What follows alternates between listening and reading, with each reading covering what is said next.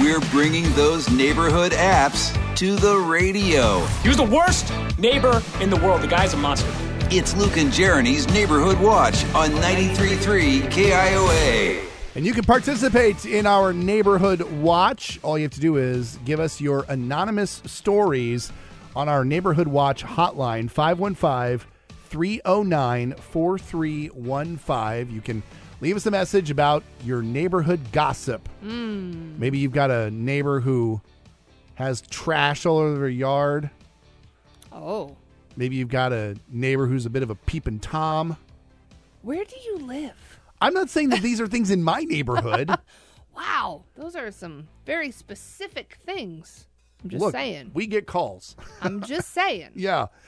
Today's anonymous submission is more of a fun one, I would say. Okay. All right, let's check it out. Hi. So I have a fun story about our neighbors. He and his wife are both really, really nice and really, really smart. He's a handyman and his wife works in IT. So they're always outside working on some kind of project. So 2 years ago, while we were all home at the very beginning of COVID, they were doing a lot of work in their yard around the doghouse. And we just figured they were fixing it up or repainting, fixing the roof, who knows, like just stuff. So they work on it for a couple of weeks, and we noticed one night that there was a light coming from the doghouse. So I went to check it out, and I could hear sound.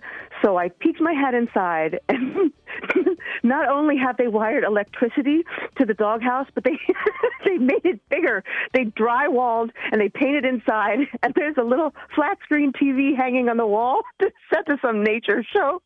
So there's this dog in a big dog bed watching TV with the lights on in his remodeled doghouse. It is the funniest thing I've ever seen. They keep the lights on, and they've added some outdoor lights last summer, but their dog is always in his doghouse unless it's time to eat. So they're not weird or anything, just talented at what they do. That dog is the best house in the neighborhood. Thanks.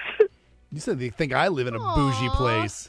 I would love for my dog to have a bougie dog house. I So- think that would be amazing. Not only does it have what sounds like a very large doghouse, it's been drywalled.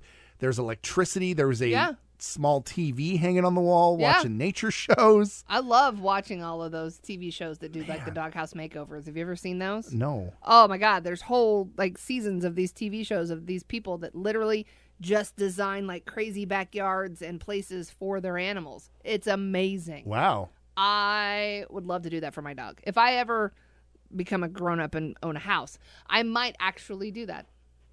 Maybe I could do that for Ben since we don't have a dog. I can make him like a really fancy tree house. Well, first off, can you build a tree house? I think I could do okay with it. I mean, I'm not a master carpenter by any stretch, but I know enough to be dangerous. Can you climb a tree? I shouldn't be climbing trees in my condition. But maybe don't make a doghouse for your child. I'm just saying. Whoa. I didn't say making a dog house. I said make a tree house. Just because it's a foot off the ground doesn't make it a tree house.